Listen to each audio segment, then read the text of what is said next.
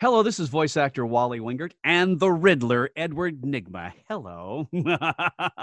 And Adam West, the 1966 Batman with superhero stuff you should know. You should know this too, Riddler, you foul fiend. I know everything, you cowled clod. And you, Wingert. Yeah, you're right. I know nothing. Sorry.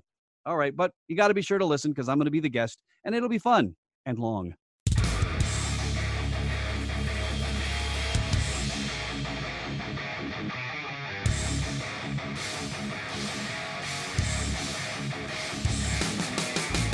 Welcome to Superhero Stuff You Should Know, a Superhouse podcast. This is Ben, the man who knows too much about Batman, and I'm here with...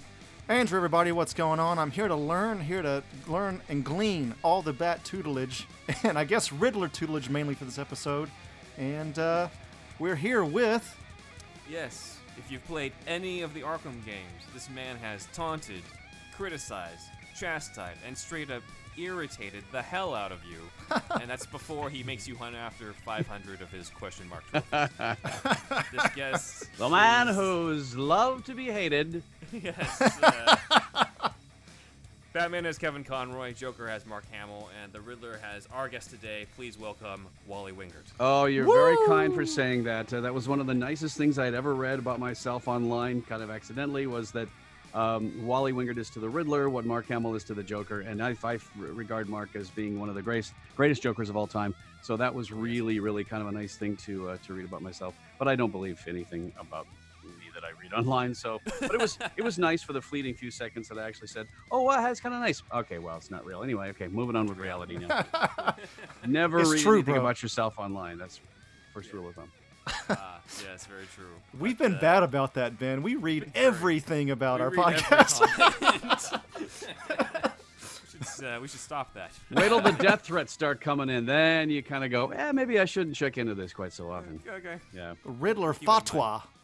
Yeah, right. Okay, well, hey, man, I was wondering if you could share with us how you got started as being a fan of Batman. Was it through the 1966 show, or was it through something else? It was the 1966 show, which came on when I was 5 years old. And I was smitten because that's just the perfect age, because you're no longer really a toddler and your mind is kind of, full of fluff. This was, when you get to be about the age of 4 or 5, you start becoming conscious of stuff, which is what they say when you have a kid. Don't take them to Disneyland until they're about 4 or 5, because they're not going to remember anything anyway. Oh, right, for sure. So, yeah. So, but that was during the first phase of my impressionable years, where I said, wow, I really like everything that's going on in this, and I want to be that guy. And so I, like every other kid in America at the time, I went out and bought the cape and mask set, and I was running around the neighborhood. I had my own kind of Batman costume that I'd fabricated just on my own, just from junk laying around the house. And I have a picture of it I can send you if you want to post with it. It's sure. It's pretty, when you look at what I and my 5-year-old imagination imagine me looking like Batman, is you would look at it and go, that doesn't look anything like Batman. But my dad was in the Army, so he had one of those folding caps, that you put on and you fold it up and then you put it on. And it just kind of folds and goes on your head, and it's kind of, they have a really rude term for them in the military that I won't repeat, but it's, the kind of folding caps, the kind where you... Yeah, I think I have an idea, yes. Yeah. So what I did was I took my dad's Army cap. I don't know how I even found this stuff. And I put it on my head sideways. Those were my bat ears, right? Okay. Nice. Then nice. I had a towel, like a bath towel, safety pinned around my neck. I had my dad's work gloves, like gardening gloves. We in the Midwest, you always wear boots, because it's always muddy and stuff there. So I had these things called Wellington boots. They weren't really engineer boots. They weren't cowboy boots, but they were Wellington boots. But I wore boots a lot because as a boy, I was a 5-year-old boy. I got in the mud a lot. So I tucked my pant legs into the Wellington boots. I pulled my sweatshirt out, and I put I think my mom's belt over the shirt. That was my utility belt. And then I found a yellow round pinback button from my dad's college days. When he was in college, they had a thing called Gypsy Days, where, for their homecoming, they'd all dress up like gypsies and they'd parade down the street, and it was their homecoming. So it was a Gypsy Days, a pinback button with a picture of a gypsy on it, but it was round and it was yellow. So I pinned that on my chest, and that was my bat insignia. And Nice. you're running around the neighborhood dressed like this, you have no clue what I'm doing. But in my mind, I looked like Adam West on that TV show. And it took me years before I had even seen Batman in color. We had a black and white set. My first exposure to Batman, the Adam West Batman in color, was the cover of the TV Guide. And my grandma always kept a TV guide in her bathroom. I guess, you're doing your business and you want to see what's on the tube. And so it was there, and I would go into the bathroom, and I'd go back into the bathroom, go back in the bathroom. I couldn't take my eyes off that TV guide cover because it was the first time I had seen Batman actually in color with the bluish purple, cape and gloves. And the cape was, if you remember that TV guide cover, the cape was hung by a fish line, so it looked like it was, floating behind him. And he was. That's how they did that. He was throwing. Yeah, that's how they did it. Oh, sorry, spoiler alert. So they had, but it was beautiful, just a beautiful color picture, and I couldn't take my eyes off it. And when I met Jan Kemp, the creator of the Batman costumes for the '66 series, when I met him in '89, and I found out actually who he was, I said, I've been waiting for 30 years to ask you this question. How did you make that cowl? Because I would sit there and obsess over it as a kid, looking at these pictures going, how did they make that? What is it? It's not a helmet, it's cloth, but I was obsessed over it. So that was my first exposure to color Batman. But for my birthday, remember now, Batman 66 went on the air January 12th, 1966 as a mid-season replacement for Ozzie and Harriet. So it didn't come on in the fall. It was a mid-season replacement, which is why season 1 is so short. It doesn't have the same amount of episodes as your regular full season. So in January, I found my towel taped around my safety pin around my neck. I found my dad's army cap, and I was Batman. Well, for my birthday in May of '66, my folks actually got me a cape and mask from Ben Cooper, because they've rushed these into production, mask and cape playset. It was a cloth blue satiny cape with the big Batman logo stamped on it. And I was like, Batman doesn't have his logo stamped on the back of his cape. Why would they do this? I'm like analyzing this as a kid, But I was, I put the mask on and I put the thing on. Of course, then they also bought me a Batman T-shirt, which had come out for kids at that, because they rushed all this stuff out. They weren't really ready for this mania that had happened. So it was pretty great. So I had my Batman T-shirt on, my work gloves, my Wellington boots. I had my cape and my mask on, and my friend Galen Albers, I'll never forget his name, my childhood friend, I talked him into getting a Robin cape made. And his mom, everybody's really crafty in the Midwest because they make a lot of their own clothes in those fabric stores about every block.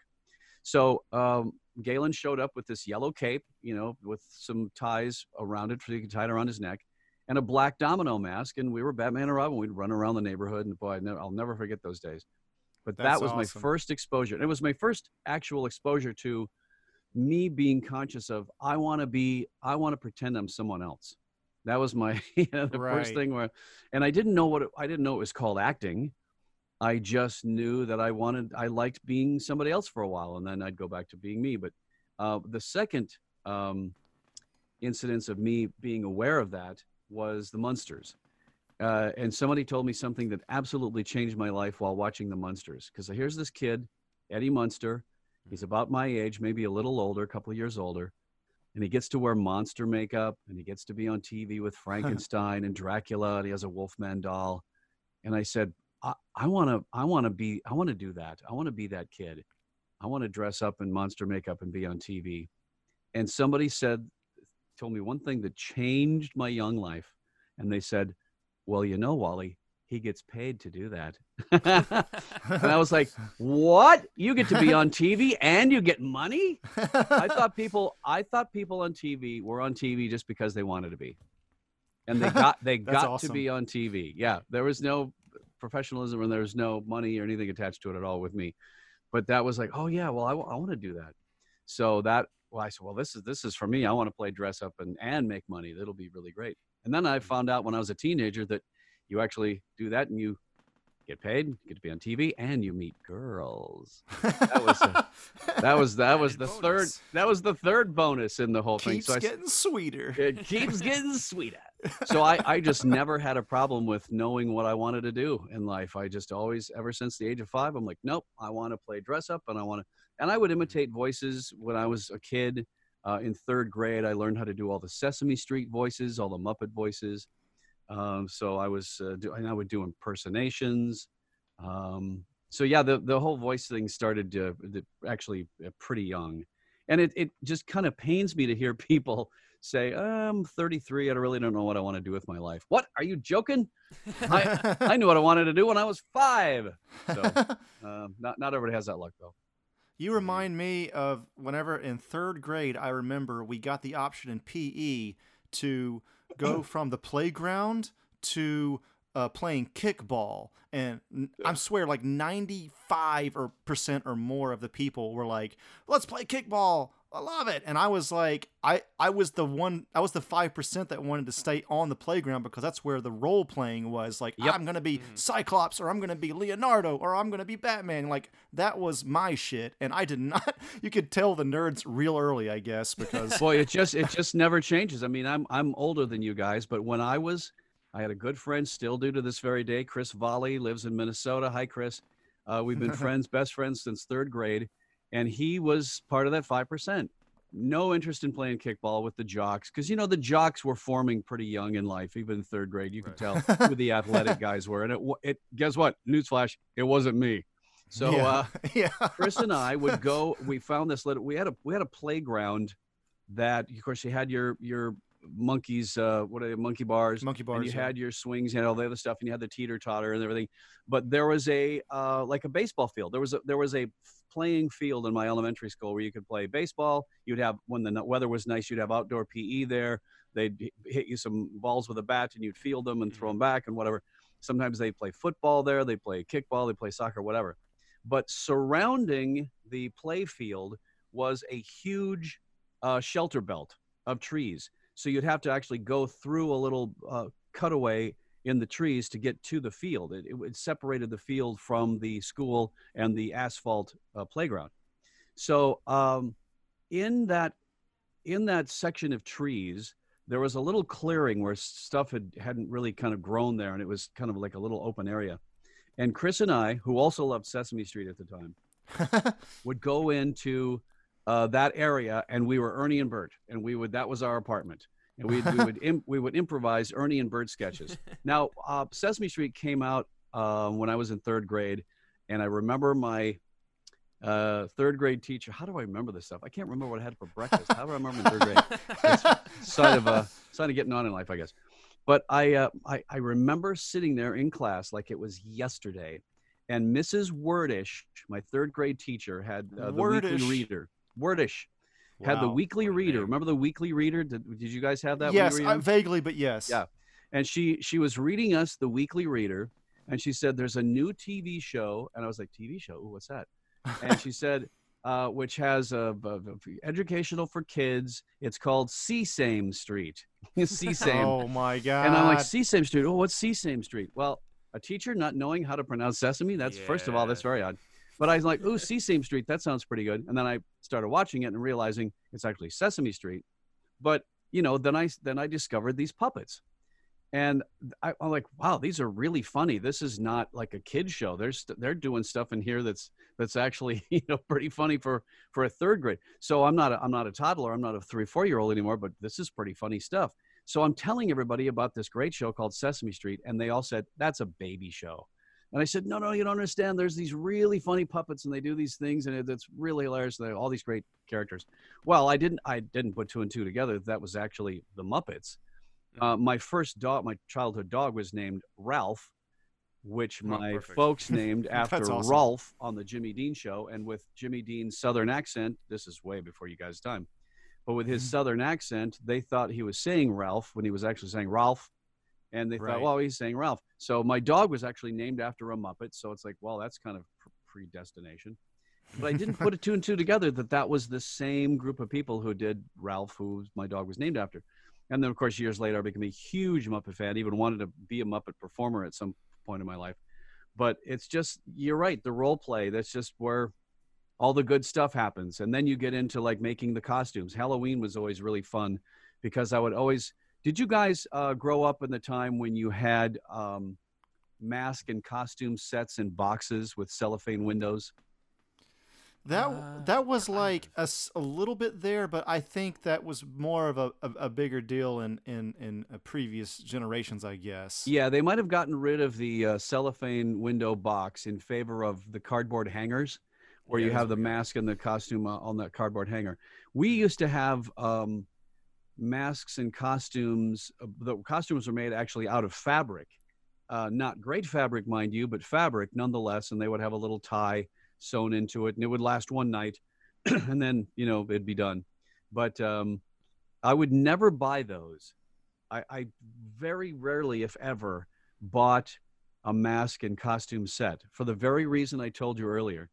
Well, Batman's logo isn't printed on his cape. Did they Yeah, sell that's- Superman that doesn't sets look- with a mask? Yeah, exactly. Well, Jerry Seinfeld has had a great, because Jerry Seinfeld's the superb #1 Superman fan. Mhm. And he Yeah, I goes, love I that. never liked those costumes when I was a kid. I wanted to be Superman. I would buy the Superman costume and put it on, and Superman's face was on the costume. Superman's face is not on his own costume. Yeah. It's as Yeah. if they don't think that kids will notice this when kids will notice this more than anybody. Well, it's here's the reason they did that is so when you walked up to the door to trick or treat, they didn't have to say, "Oh, who are you?" Right. They would just right. the people in the yeah. house would just look at your chest. "Oh, you're Barnabas Collins. Okay, come on in, Barnabas." So that's why they would do that. But I didn't like that, so I would always buy just the mask. You could buy them for 39 cents separately from the costume set, and plus in the Midwest, remember on Halloween sometimes it's really cold, so you would have to put your snowsuit over your Halloween costume anyway, which would completely ruin the illusion. Oh man.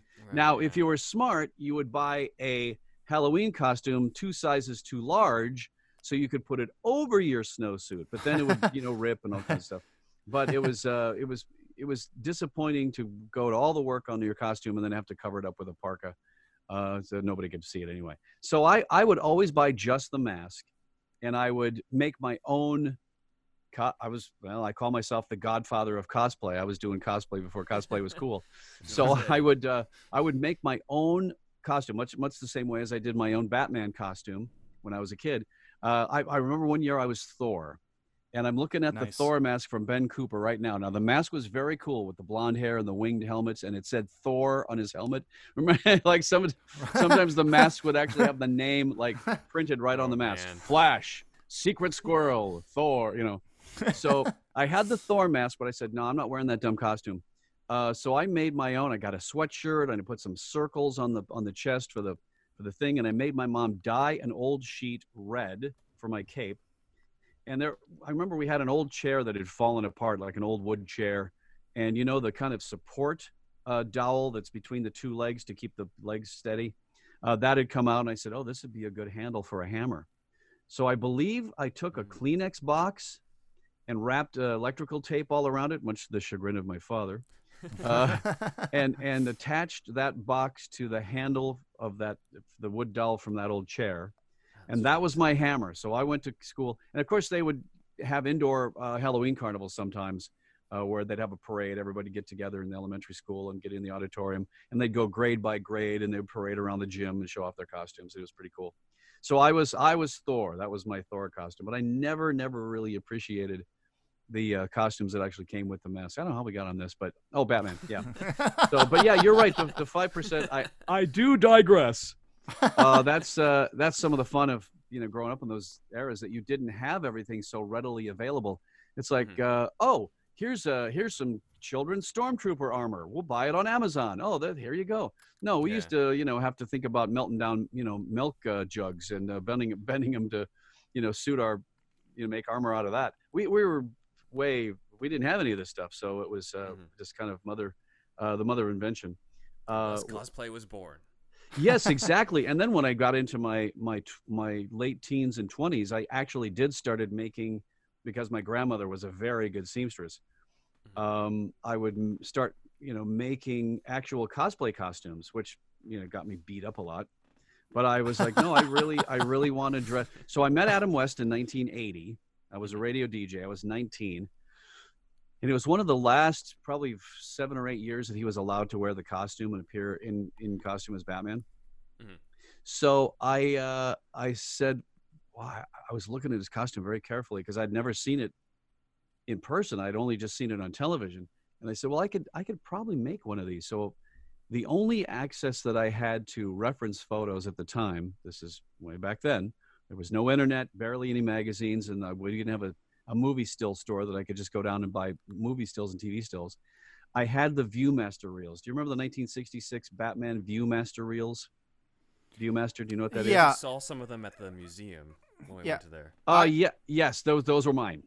Oh, nice. Those were Nice. those were little reels that you would put in a little thing, and they were stereo. There were 3D pictures that you could hold up to a light, and you could look at, these things popping out at you. It was really cool. So as I'm trying to design my first Batman costume, well, my second Batman costume, actually my third Batman costume. Boy, by the time that's the sign of a real nerd. By the time you're 26, you've made 6 Batman costumes. That's a real sign of a dork. So not the army cap suit and not the Ben Cooper mask and cape playset, but this was my first foray into, I really want to make one of those Adam West Batman costumes. Mhm. So I was holding the Viewmaster up to the light, trying to figure out, and I'd sketch a little thing on a paper, and I'd hold up to the light. Oh, okay, that's how they make the ears. Okay, sketch that out. So I found a scuba hood made of neoprene and had my grandma cover that with some navy blue satin coat lining that I had found, and she made the collar, sewed the ears on it, and the cape and the whole bit. I had her trace out a pair of long underwear, which was very easy to find in South Dakota. Long underwear and one of those thermal tops, and because that fit pretty well for the tunic. And then I started working on the belt and started working on the gloves, and by the time 1981 rolled around, a year after I had met Adam, I had my own Batman costume, and I was cosplaying as the Adam West Batman. Yes, I'll go out on a limb right now and say that I was probably most likely the very first Adam West Batman cosplayer ever. Nice. So, Awesome. thank you. Nice. That's cheers from me. That's everybody. awesome, Thank you, man. guys. Yeah, because everybody else, I remember when Adam was appearing in 1980 at World of Wheels, people were making kind of fun of him behind his back. They called me Adam West. And I was like, what are they saying? What do they mean? But he's Batman. He's a huge movie star. He's a Hollywood TV star. So I was very taken by him. But everybody was kind of making fun. And then, of course, Adam had the last laugh because he became not only a legend, but an icon. Not everybody can. Mm-hmm. There are legends, but then there are icons, and Adam has become an icon. Mm-hmm. So I backed the right horse, I guess. So the year after that, in March of 1981, World of Wheels was back again. No Adam West this time, but the Batmobile was there, one of the fiberglass touring Batmobiles. So I showed up in my Batman costume. I'm like, well, I want to get a picture, standing next to the Batmobile. Okay. This was my endeavor. This was my goal for that day, to show up in my Batman costume and get a picture next to the Batmobile. I had no idea what was about ready to happen. So I showed up and I walked in, and people, it was like the Moses part of the Red Sea. People like it was amazing. People like, oh, it's Batman. I'm like, what? Well, I'm not Adam West. They didn't care. It was the costume. So I walk over to the Batmobile and I said, hey, can I get a picture with the Batmobile? The guy goes, yeah, you want to get in it? Oh. I was like, what? Yeah, you get it. Come on, get in. We'll take some pictures.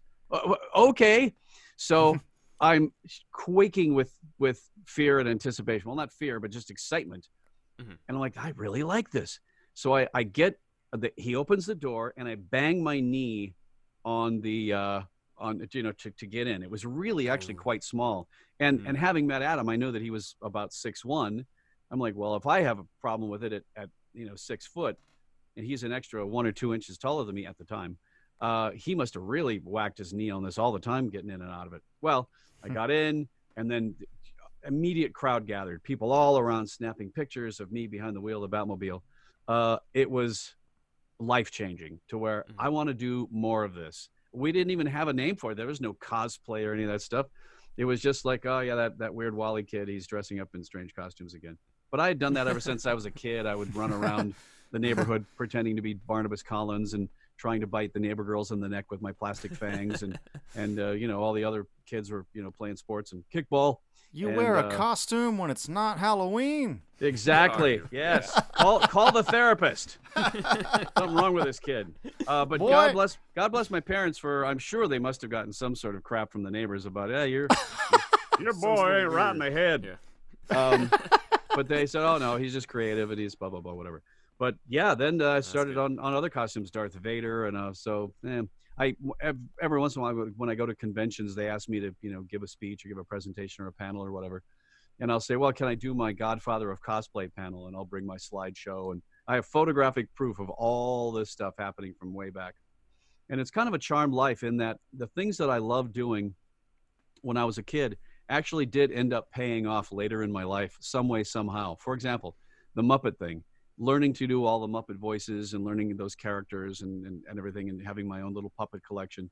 My very first job on Family Guy was doing the voice of Bert from Sesame Street. Yeah, I And remember then- that scene. And then it, well, Ernie, I hate it when you eat cookies in the damn bed.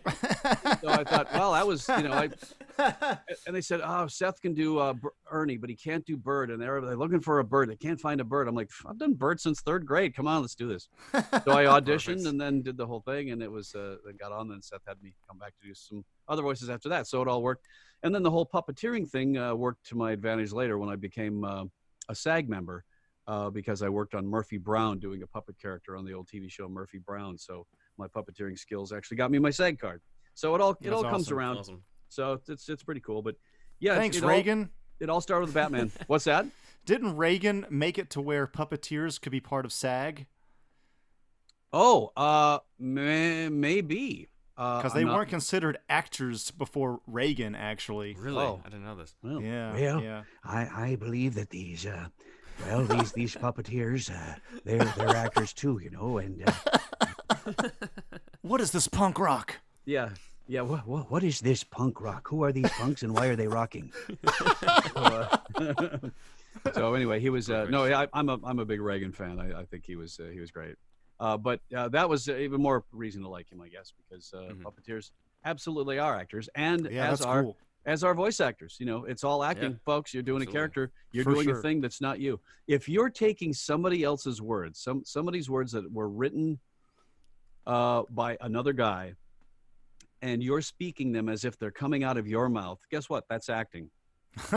Yeah. It doesn't matter if you have a puppet on your hand or you have a full costume on and you're on stage spouting Shakespeare, or if you're behind a microphone at Warner Brothers Studios saying, riddle me this, boys and girls, you pathetic clod. So it just doesn't matter. It's all acting. And it always makes me laugh when people ask advice on how to get into voiceover.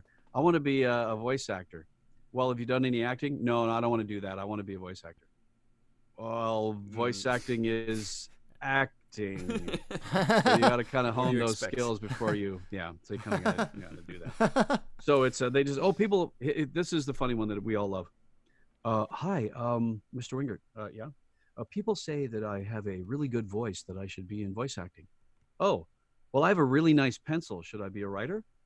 you gotta have some sort of Yeah. talent behind Skill, that tool yeah. to push it. Yeah. So people don't really understand that, but yeah, act. If you're gonna get into voice acting, act all you can.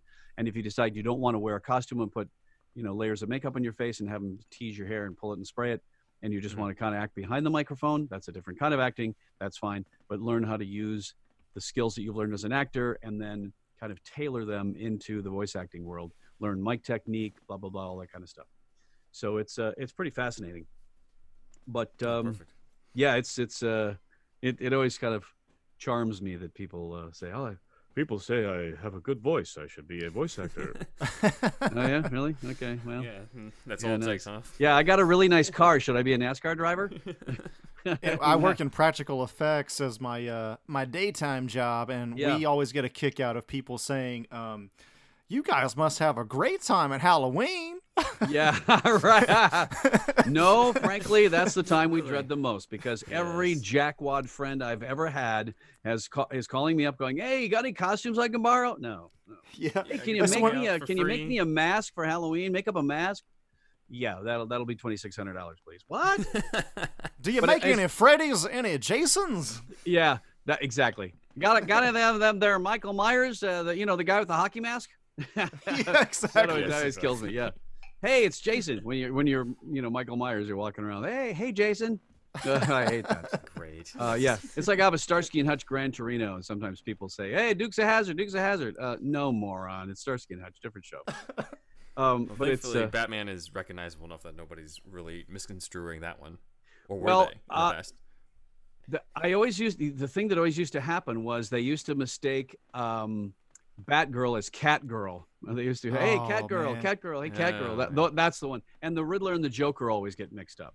Oh, my yeah, I God. hate Hey, that the too. Joker. I mean, the Riddler. I mean, yeah, they always mix those two up, which was actually kind of one of the things that when the initial Arkham casting came down, that was the headline in the breakdown was that it cannot sound anywhere near Mark's Joker. We're looking for something completely different than Mark's Joker. So don't give us anything that's similar to the Joker, because there was that for sure, confusion for early sure. on, and they wanted to keep it, real separate. So they said, no, this Riddler is more like a game show host. He's this, he's that. He's, self-important and blah, blah, blah. And he runs Batman through all these traps and these things. So I said, oh, okay, well, I know exactly who this guy is. And I took, kind of melded two different personalities from people that I was aware of in my life of studies. One was an actor named Michael Dunn, who played Dr. Lovelace on an old show called Wild Wild West.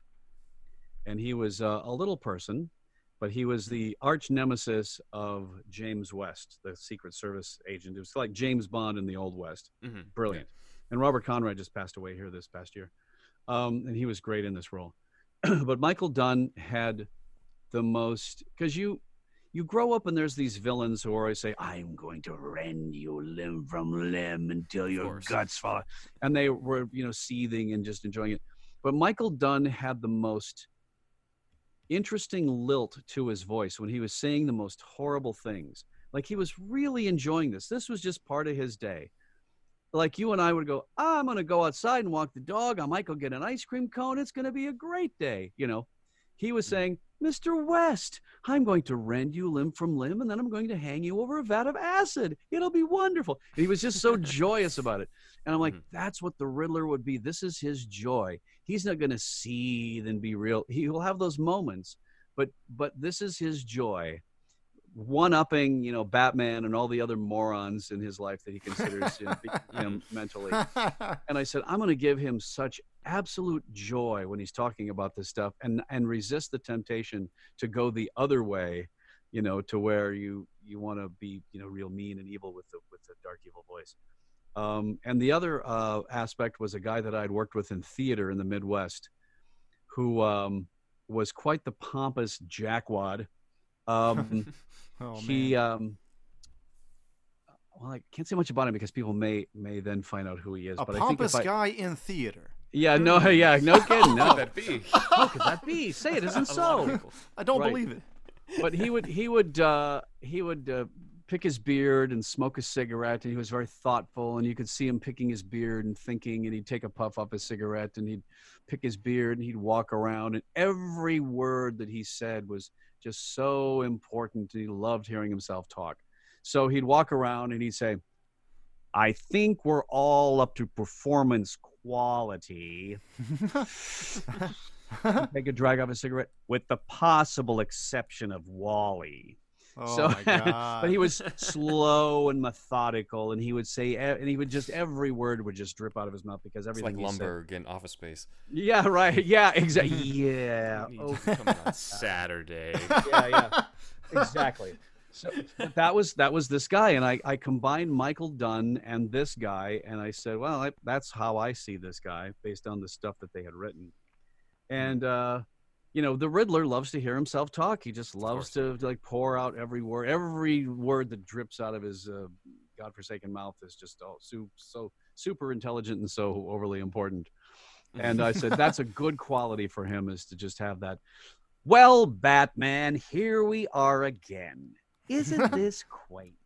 Well, you've really done it this time, Dark Knight. Yes, you have. Just that Makes it perfect. musicality where he's just, yeah, this is going to be so fun. He's toying with him because I know in my mind that I've got the end game and it's going to be fun and the game's going to go to my benefit. It's all fun stuff. So anyway, that was kind of the genesis of that. But Oh, that's awesome. I remember when I first started playing the game how, Kevin was already Batman, Mark was already Joker, Arlene was already Harley, so I just assumed that Riddler was going to be John Glover when I came on. But then when I heard the voice come on, I'm really like, well, it's not the guy from the animated series, but it's definitely feels like the Riddler. Like that's exactly who he would be just off the first. Thank you for that. How many Riddler episodes were there in the animated series? I only remember one. There were 3 before they revamped the art, and then he made a couple like cameo appearances. Okay. There wasn't really that much with John Glover's Riddler. It's the Riddler's an interesting character because for the most part nobody's really has known what to do with him. It's and that's why the problem in the game was like, well, we kind of know who the Joker is, we know who Catwoman is, we know all these other characters, but the Riddler, he just has these riddles, but he's not really strong. He's not gonna beat you up, and he's not the Joker. He's not too maniacally crazy with makeup on his face. What do you do with this guy that just runs around in green tights? And it's really kind of hard to kind of lock in. Luckily, the 66 series with Gorshin, that was the very first villain that you saw in the show. And he was so amazing as the Riddler and just gave him so much depth and insanity and mania. He actually appeared before the Joker. So he kind of set the standard for what the rest of the villains would be on that show. Yeah. First episode, right? Yeah. Since the pilot. Hi, diddle riddle. Smack in the middle. Riddle me this, Batman, you cold clod. There are 3 men in a boat with 4 cigarettes, but no matches. How do they manage to smoke?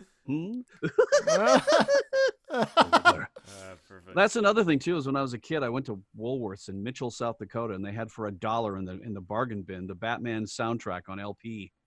Well, That's I bought awesome. it and listened to War the Grooves out of it. Oh man, that's awesome. Yeah, so when I got to audition for the Gorshin Riddler for the 2 feature films, I actually did the Riddler bit that's on that record. I recreated it and really? affected my voice to sound like it's coming through a tape recorder speaker. So what was the specific bit that was in that album? There was the one that I just did. There are 3 men in a boat before. Oh, okay. But it started off with, because that album was so great in that it included voice clips from the TV show. Now, normally you'd buy a soundtrack for a movie or a TV show and there'd be no voices. It would just be the music because they'd have to pay the actors a separate fee, if they're going to appear on the record too. So, but it had the voices of Adam and Bert. No Cesar Romero, strangely enough. Had Zelda the Great, had Burgess Meredith as the Penguin, had George Sanders as Mr. Freeze. And they started off with, before you trip over your cape, Batman, riddle me this. There are 3 men in a boat with 4 cigarettes, but no matches. How do they manage to smoke? And then he laughs. And then you hear Adam go, the Riddler, and the Riddler. And then they go into like a music thing. And then it comes back from at the end of the music. And then Robin repeats the riddle. There are 3 men in a boat with 4 cigarettes, no matches. How do they manage to smoke? They threw 1 cigarette overboard and made the boat a cigarette lighter. And you hear the Riddler go, correct, boy wonder. And it was, man. like I said, I wore the grooves out of that album. Amazing. Yeah. Amazing.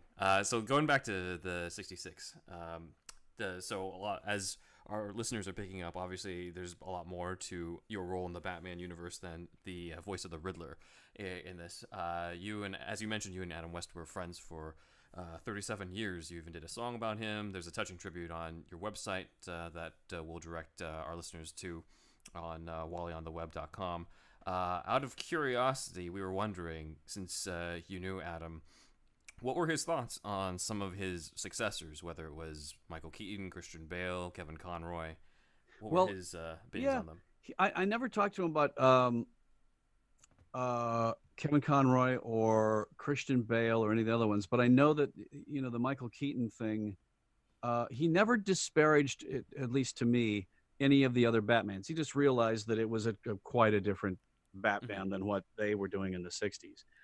But the fact that he was just kind of unceremoniously just ignored by, I mean, look at how great Stan Lee's cameos were Yeah. in the Marvel films. Right. Why could they have not had Adam coming in all of those Batman films as like a different character every film? And I know that I did read something on this actually. Yeah. Oh, what did it say? Well, the producer, Michael Uslan, who's the producer who was trying to get a Batman movie off the ground for years, he did actually want Adam to be Thomas Wayne in the Tim Burton Batman. That's awesome. You know why? You know why that is? The real reason? So they could shoot him. Kill him off. So they could shoot him. Yeah, and kill him off. So they could shoot him on screen and going and in a symbolic way say, look, this is old Batman. He's dead. This is new Batman. So Adam didn't take that for that very reason, because he didn't want the fans of the TV show to see basically symbolically that Batman being killed off. Ah, gotcha. So I think that it would have been, there's a Batman story out there that I read many years later where Bruce Wayne is looking through some old movie footage for home movies. And he sees his parents at a millionaire's party for a fundraiser, and thugs come in, break into the party and steal everybody's jewelry. But Thomas Wayne, who just decided for some reason to go to the masquerade as dressed as a bat, yes, jumps into action, and you see everybody shooting movie footage of this. I mean, the comic book's great. Shooting movie footage of this. So there's actual, he says, wow, he was the first Batman. It was meant to be. Yeah. So I thought that would be a cool throwback to see Adam dressed up as that, but not to actually see him get shot on film. Well, would not have been probably, Yeah, no, I agree with that. It probably would have taken you out, especially as people who love the 66 show, just to see him because it's like in the actual movie, he's like on screen for like a minute and then he gets shot as usual. Yeah. It. But they did manage to, have you seen the Brave and the Bold episode where Adam was Thomas Wayne? I have not. But that's it was James Tucker, who's a genius, and he James and I worked on. Well, he cast me for the feature for film. the 66 stuff. Yeah, exactly. And he's as much of a fan of that as you and I are. So he has a really good sensibility for that whole historical relevance of that. But seeing Adam get shot on camera would have been weird. Now, is in the Brave and Bold episode, do you see him go down and get shot? Well, since it's for kids, it's off screen. Oh, but, yeah. You do see the story that you just told us about. Oh, interesting. And it's Adam as Batman with there's some, they play around with time a bit, but he basically gets to team up with the Bruce Wayne Batman. I gotta see this. You should check that out, because that's. Well, I'm gonna buy that whole really series. special. I think on DVD. I'm real curious about that because it has a great look. It's a special, it's a very special episode. Julie Newmar is Martha. Right. Kevin Conroy and Mark Hamill are Phantom Stranger and the Spectre. As well. That's So awesome. Everybody's in that. It's hailed as one of the greatest Yeah. episodes of that See, show. that's what I wanted to see. There's two Batman things that exist in the lore that they'll probably never make into movies because they're too busy trying to make it moody.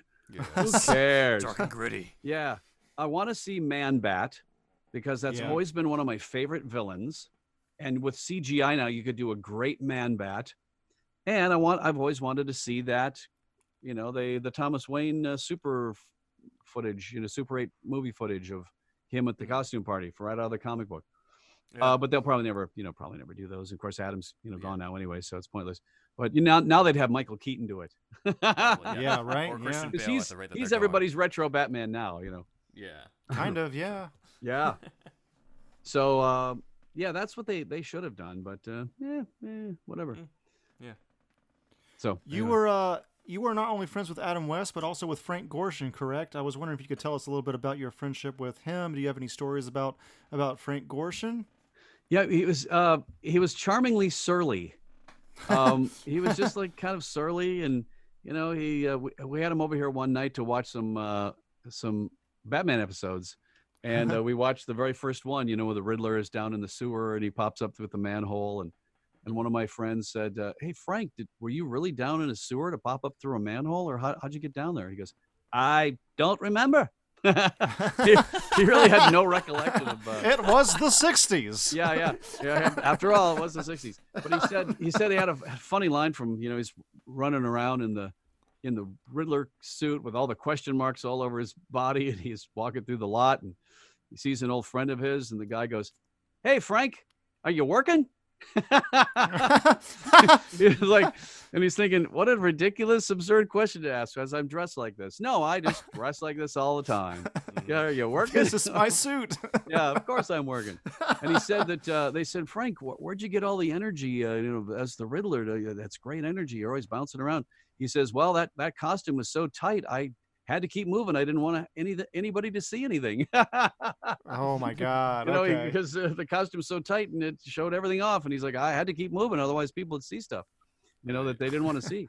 So it was kind of interesting. But his girlfriend at the time, when she came over here, she was used to older Frank, who was more sedate, and here he is on the screen bouncing around like he's a maniac, and she just kept laughing like, "Frank, you look like a bug." Like he's just like jumping and hopping around like some sort of crazy bug. So that was kind of a funny line. But yeah, he was a good guy, and but charmingly surly. Mm-hmm. Yeah, he let you know if he wasn't happy about something. Julie Newmar and I went to she was in New York for a convention. So was Adam, and so was Malachi Throne. But excuse me, Julie and I actually got tickets to see Say Goodnight, Gracie on Broadway. Ah. So I got a limo, and we went from the hotel in New Jersey or wherever we were at, and drove into the city and saw Say Goodnight, Gracie, and people were like, "Oh, it's Julie Newmar, it's Julie Newmar."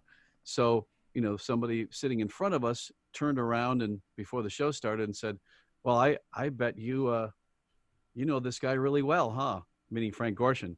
And I'm thinking, no. She knows Frank through the autograph shows, but they were never on screen together as the Catwoman and the Riddler. So that was just never, Right. So, but yeah, we went down backstage afterwards, and it was really it was great.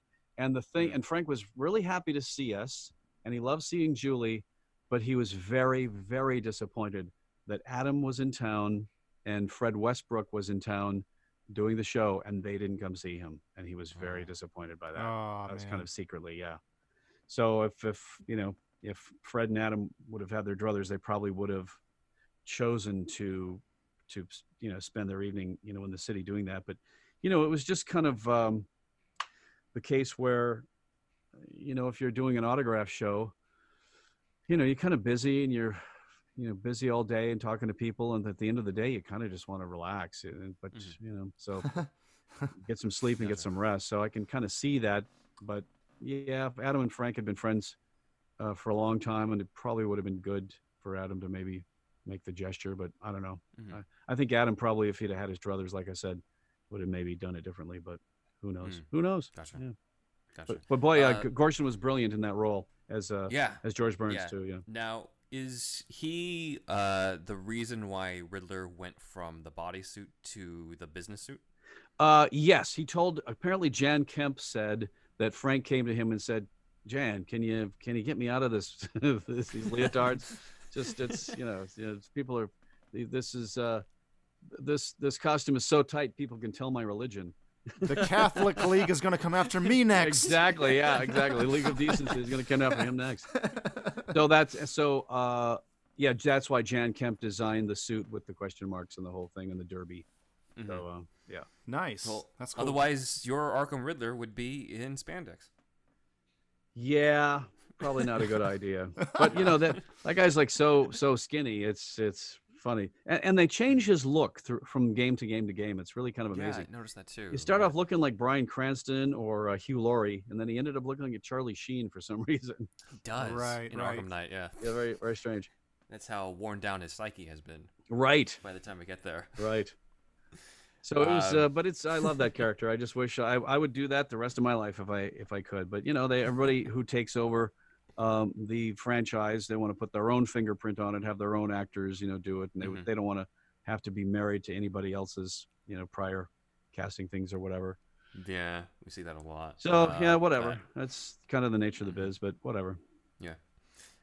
We'll take a brief detour from some of the Riddler questions on some of your other roles. So sort of off topic, but my roommate and I are Invader Zim fans. So Oh I yeah. have to ask about your experience as the almighty tallest red on the show and what ideas for that show that didn't end up making it on there. I think well, the ideas that didn't make it usually had something to do with some sort of bodily orifice or some sort of limb being ripped from a body or something. Jonan's dark sensibilities had to constantly be reined in, I think. But still, a lot of the stuff made it on the air, which was kind of really. Yeah. Dark Harvest. They're seriously killing kids and harvesting their organs. Okay, I get it. Okay, hey, where's the Rugrats? What happened to Rugrats? Where's Cat Dog? Where's Doug? Yeah, where's Doug? Where's Hey Arnold? Why are we seeing kids getting their organs harvested? It was just so unlike anything that had been on previously or before. But I had said on stage at the Comic-Con in San Diego a couple of years ago when we did the Zim panel that the reason Adventure Time and the reason a lot of these other shows are getting away with the stuff that they're getting away with, not necessarily dark stuff or vulgar stuff, but just stuff that wouldn't be traditionally in kiddie cartoons. The reason they're now getting away with that is because Jonan Vasquez blazed the trail. It was Invader Zim that blazed the trail for like, oh, you mean we don't have to have a rabbit and a duck fighting each other through the whole thing or just doing these little inane adventures. We can be a little more edgy and a little more out there, and kids are going to go, okay, this is fantasy. I kind of get it. And it's, I totally believe that Invader Zim blazed the trail for all the other cartoons that came later to kind of expand what they were doing. Absolutely. And same as how I feel about Seth MacFarlane blazing a trail with Family Guy, because you had the Simpsons and they were semi-edgy, but Seth just kind of ran up to that wall, walked on the wall, and then went on the other side of the wall and just kept on running. Just crashed through it with "Oh yeah." Yeah, right. Oh no! Oh yeah! And he looks around. He just kind of gently backs out. That's brilliant. Yeah, it's amazing. Now, I also heard of an idea that did make it in of the tallest not actually being tall. Yes, that was the rumor. That was exoskeletons. That they actually had. It was just two guys who were short like all the other ones, but they had these cool, suits that they would wear to make them look tall. But I love his explanation that they're exactly the same height. And on Irk, you rule based on how tall you are, and they were exactly the same height. So I'm like, all right, well, I guess we're both leaders. So that's how they lucked into that position. But it's really funny that I'm always asked, and I still am to this day, are the tallest lovers? Are they? It's like, so I asked Joan, and I'm like, well, that's, back in the day, I was like, well, that's a good question. So I asked Joan, and I said, so are they a couple? Are they? What's going on? He says, no, none of that love, none of that romance, none of that sex stuff exists on Irk. People are, the Irkans are made from machines, in tubes. There's no procreation. There's no, none of that stuff has happened. So it's not even part of their existence. So I'm like, all right, well, that's a good explanation. So anyway, I feel like I've missed out on. I'm sorry, I haven't actually seen Invader Zim, and I was an avid, huge Nick fan up until around the Cat Dog era, and I guess because of my age or I don't know what happened. But I just stopped watching Nickelodeon quite as much. But you discovered girls. Yeah, maybe like from like Ren and Stimpy up until Cat Dog, pretty much. Every single show on that channel I just consumed to hell and back. Yeah. But I guess I sort of missed the Invader Zim years. Were you a Real Monsters fan? Real Monsters, yes, man. Yeah. Crumb, what was his name? Ickis. They were part of the Snick lineup, right? Sure, and yeah. I was huge into that, but Invader Zim, I think I kind of missed. I think. Yeah, well, it's the nice thing about it is the girls who were about 6 or 7 when they were watching the show at the time are now 27. Hey. So it's always fun to do conventions and hey. Here's my number. Yeah, exactly. Here's my My room Instagram. number. Yeah. So it's DM. no, seriously though, it's cool that it doesn't seem like that was 20 some odd years ago, but it was. Right. You know, time flies, and it's I knew that at the time when the show ended that it wasn't probably over. I said, yeah, I think this might come back. It's just ahead of its time, because simultaneously at the same time I was on Family Guy, and the same thing happened. After 3 seasons they got canceled, and I said, yeah, this is going to come back. You watch. It's just a little bit ahead of its time. And because I called it the Rugrats syndrome, because Rugrats was canceled, and then you know the reruns made it popular again, so they brought it back into production. So I thought, you know, well, when the Family Guy thing got canceled, I said, nah, it's going to come back. You watch. It's going to be uncanceled. It's going to have the Rugrats syndrome. And sure enough, yep. So it's now going to be on forever. But exactly. But Zim, yeah, for better or worse. But Zim is great in that I think that being, you know, the marketplace being what it is now, there's definitely a market for a Zim series on Netflix. For and sure. Nickelodeon has this great content deal now with Netflix, and they had this Florpus movie which broke records. Florpus was like the number 6 best, voted the 6th best animated project of the entire year that year. Oh wow. You know what I mean? Of 2019. And it was the only Nickelodeon project that had gotten in the top 10. That's awesome. Which was, all the rest were, you know, the Disney features, the Pixar, enter the Florpus. So it's I would be really, really surprised if Netflix didn't want to think about maybe doing another Zim series. Well, we are mainly a Batman podcast for sure, but we wanted to acknowledge that you're also a part of the Marvel Universe as Ant-Man and MODOK. So I was just wondering, what led to you being Hank Pym, Ant-Man in Avengers Earth's Mightiest Heroes? Well, there's a really cool guy that I've known for a long time named Jamie Simone, who started off at Saban as the dubbing director for a lot of the stuff that they would get overseas.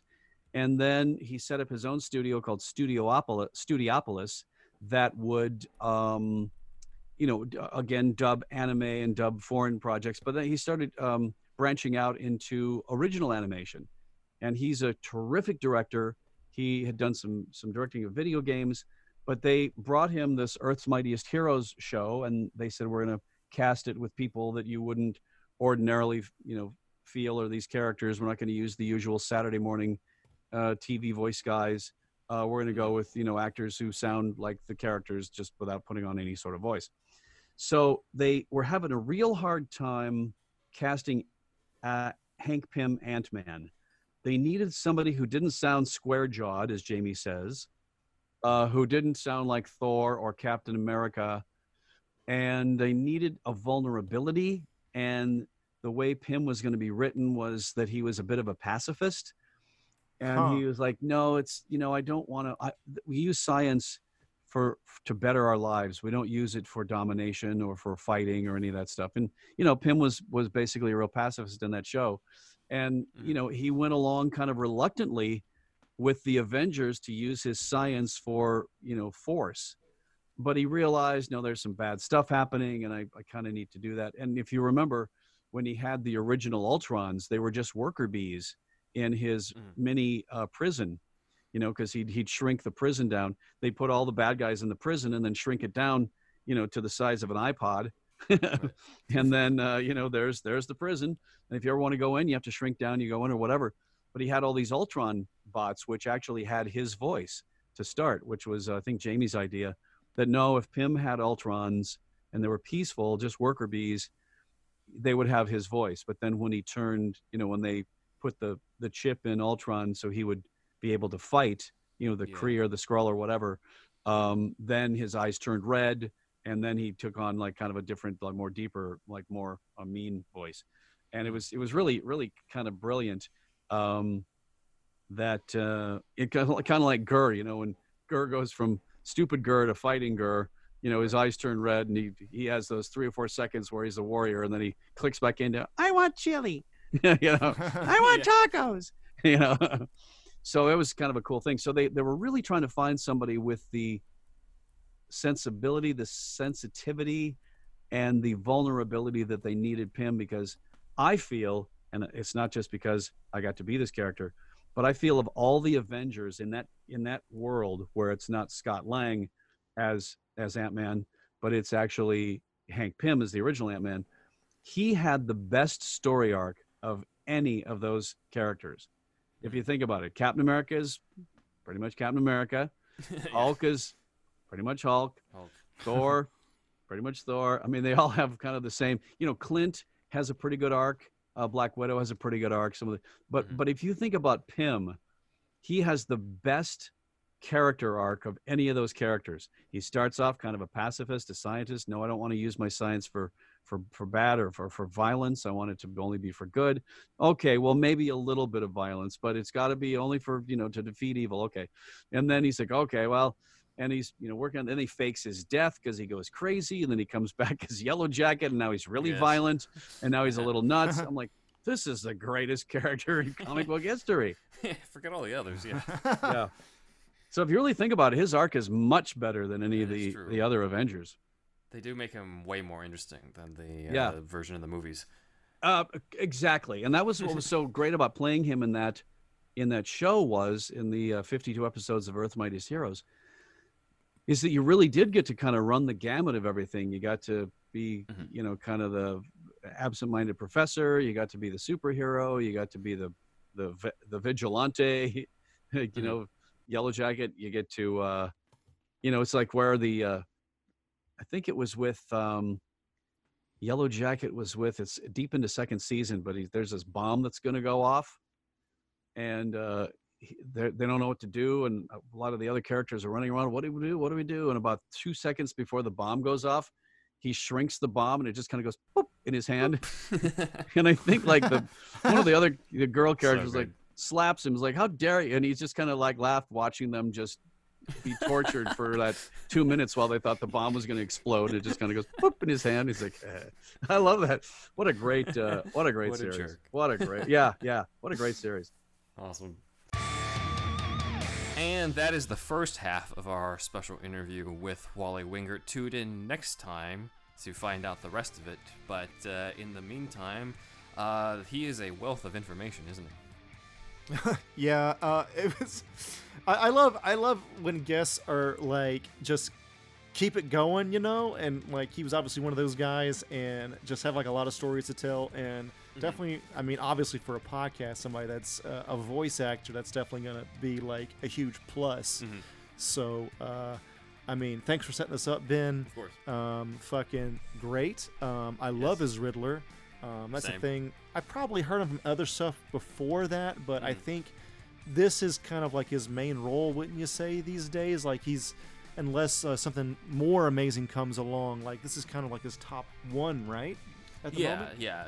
And I think a lot of people who only know his name through the Riddler are going to be surprised in terms of how deep his background is with the rest of Batman fandom on this. So, thanks again for coming on, and the rest of you guys can hear the rest of this next week. But in the meantime, as you guys have seen, we have changed our name to Superhero Stuff You Should Know. And as such, we are changing our social media handles as well. So you can now find us on Twitter at Superhero Stuff Pod, as well as on Instagram as Superhero Stuff Pod. Shout outs to a few of our followers on Instagram. That's Egyptian.magdi, Logan underscore H, Heck.Tor MF9, and Sammy Samurai. That's Sammy with an I. Over to you, Andrew. Yeah, I'd just like to thank everybody for listening, and I would like everybody to go over to patreon.com/superhousepodcast, and you can join the Shasta Army there for just $1 a month, our $1 tier. We will update that to have a $5 tier soon. Just you wait. And I'd like to also thank Kooky Noms, Matt Herring, and Elijah B. Also, if you would, we would love for you to leave us a review on iTunes. That really increases our visibility. It seems like it won't do much, but it actually really does help. So please leave a comment in the iTunes store. And I guess Spotify's really coming up because they just got Rogan for like something ridiculous, like $100 million. Yeah. So maybe leave us a review in the Spotify store, whatever, you know. So I don't know how the exact details on that one, but yeah. I don't know if there's a Spotify store, but Yeah, I think it's a Spotify. rating, yeah. In Spotify, a rating in Spotify or whatever. Yeah, whatever it is. And also, I'd love for you to take out your phone and open up your voice recorder app, and then leave us a message. Record a message for us that goes something like, "I love superhero stuff you should know," or "Superhero stuff you should know is awesome," or anything like that. And send that. You press the share button from there, and then share that to superhousepodcast@gmail.com. That is one word altogether, superhousepodcast@gmail.com. And share that voice recording to that Gmail, and we will put that on our podcast, and so you too can be a part of this here show. So we'd love for that to happen. And then also, I'm Thunderwolf Drew on Instagram and Twitter. Please search for either Superhouse Podcast or Superhero Stuff You Should Know on YouTube, and you will find us there. And I'd like to thank everybody joining us from the Facebook groups and things like that. And that's been really great recently. And that's pretty much it from me, I think. This is Andrew signing off. This is Ben signing off.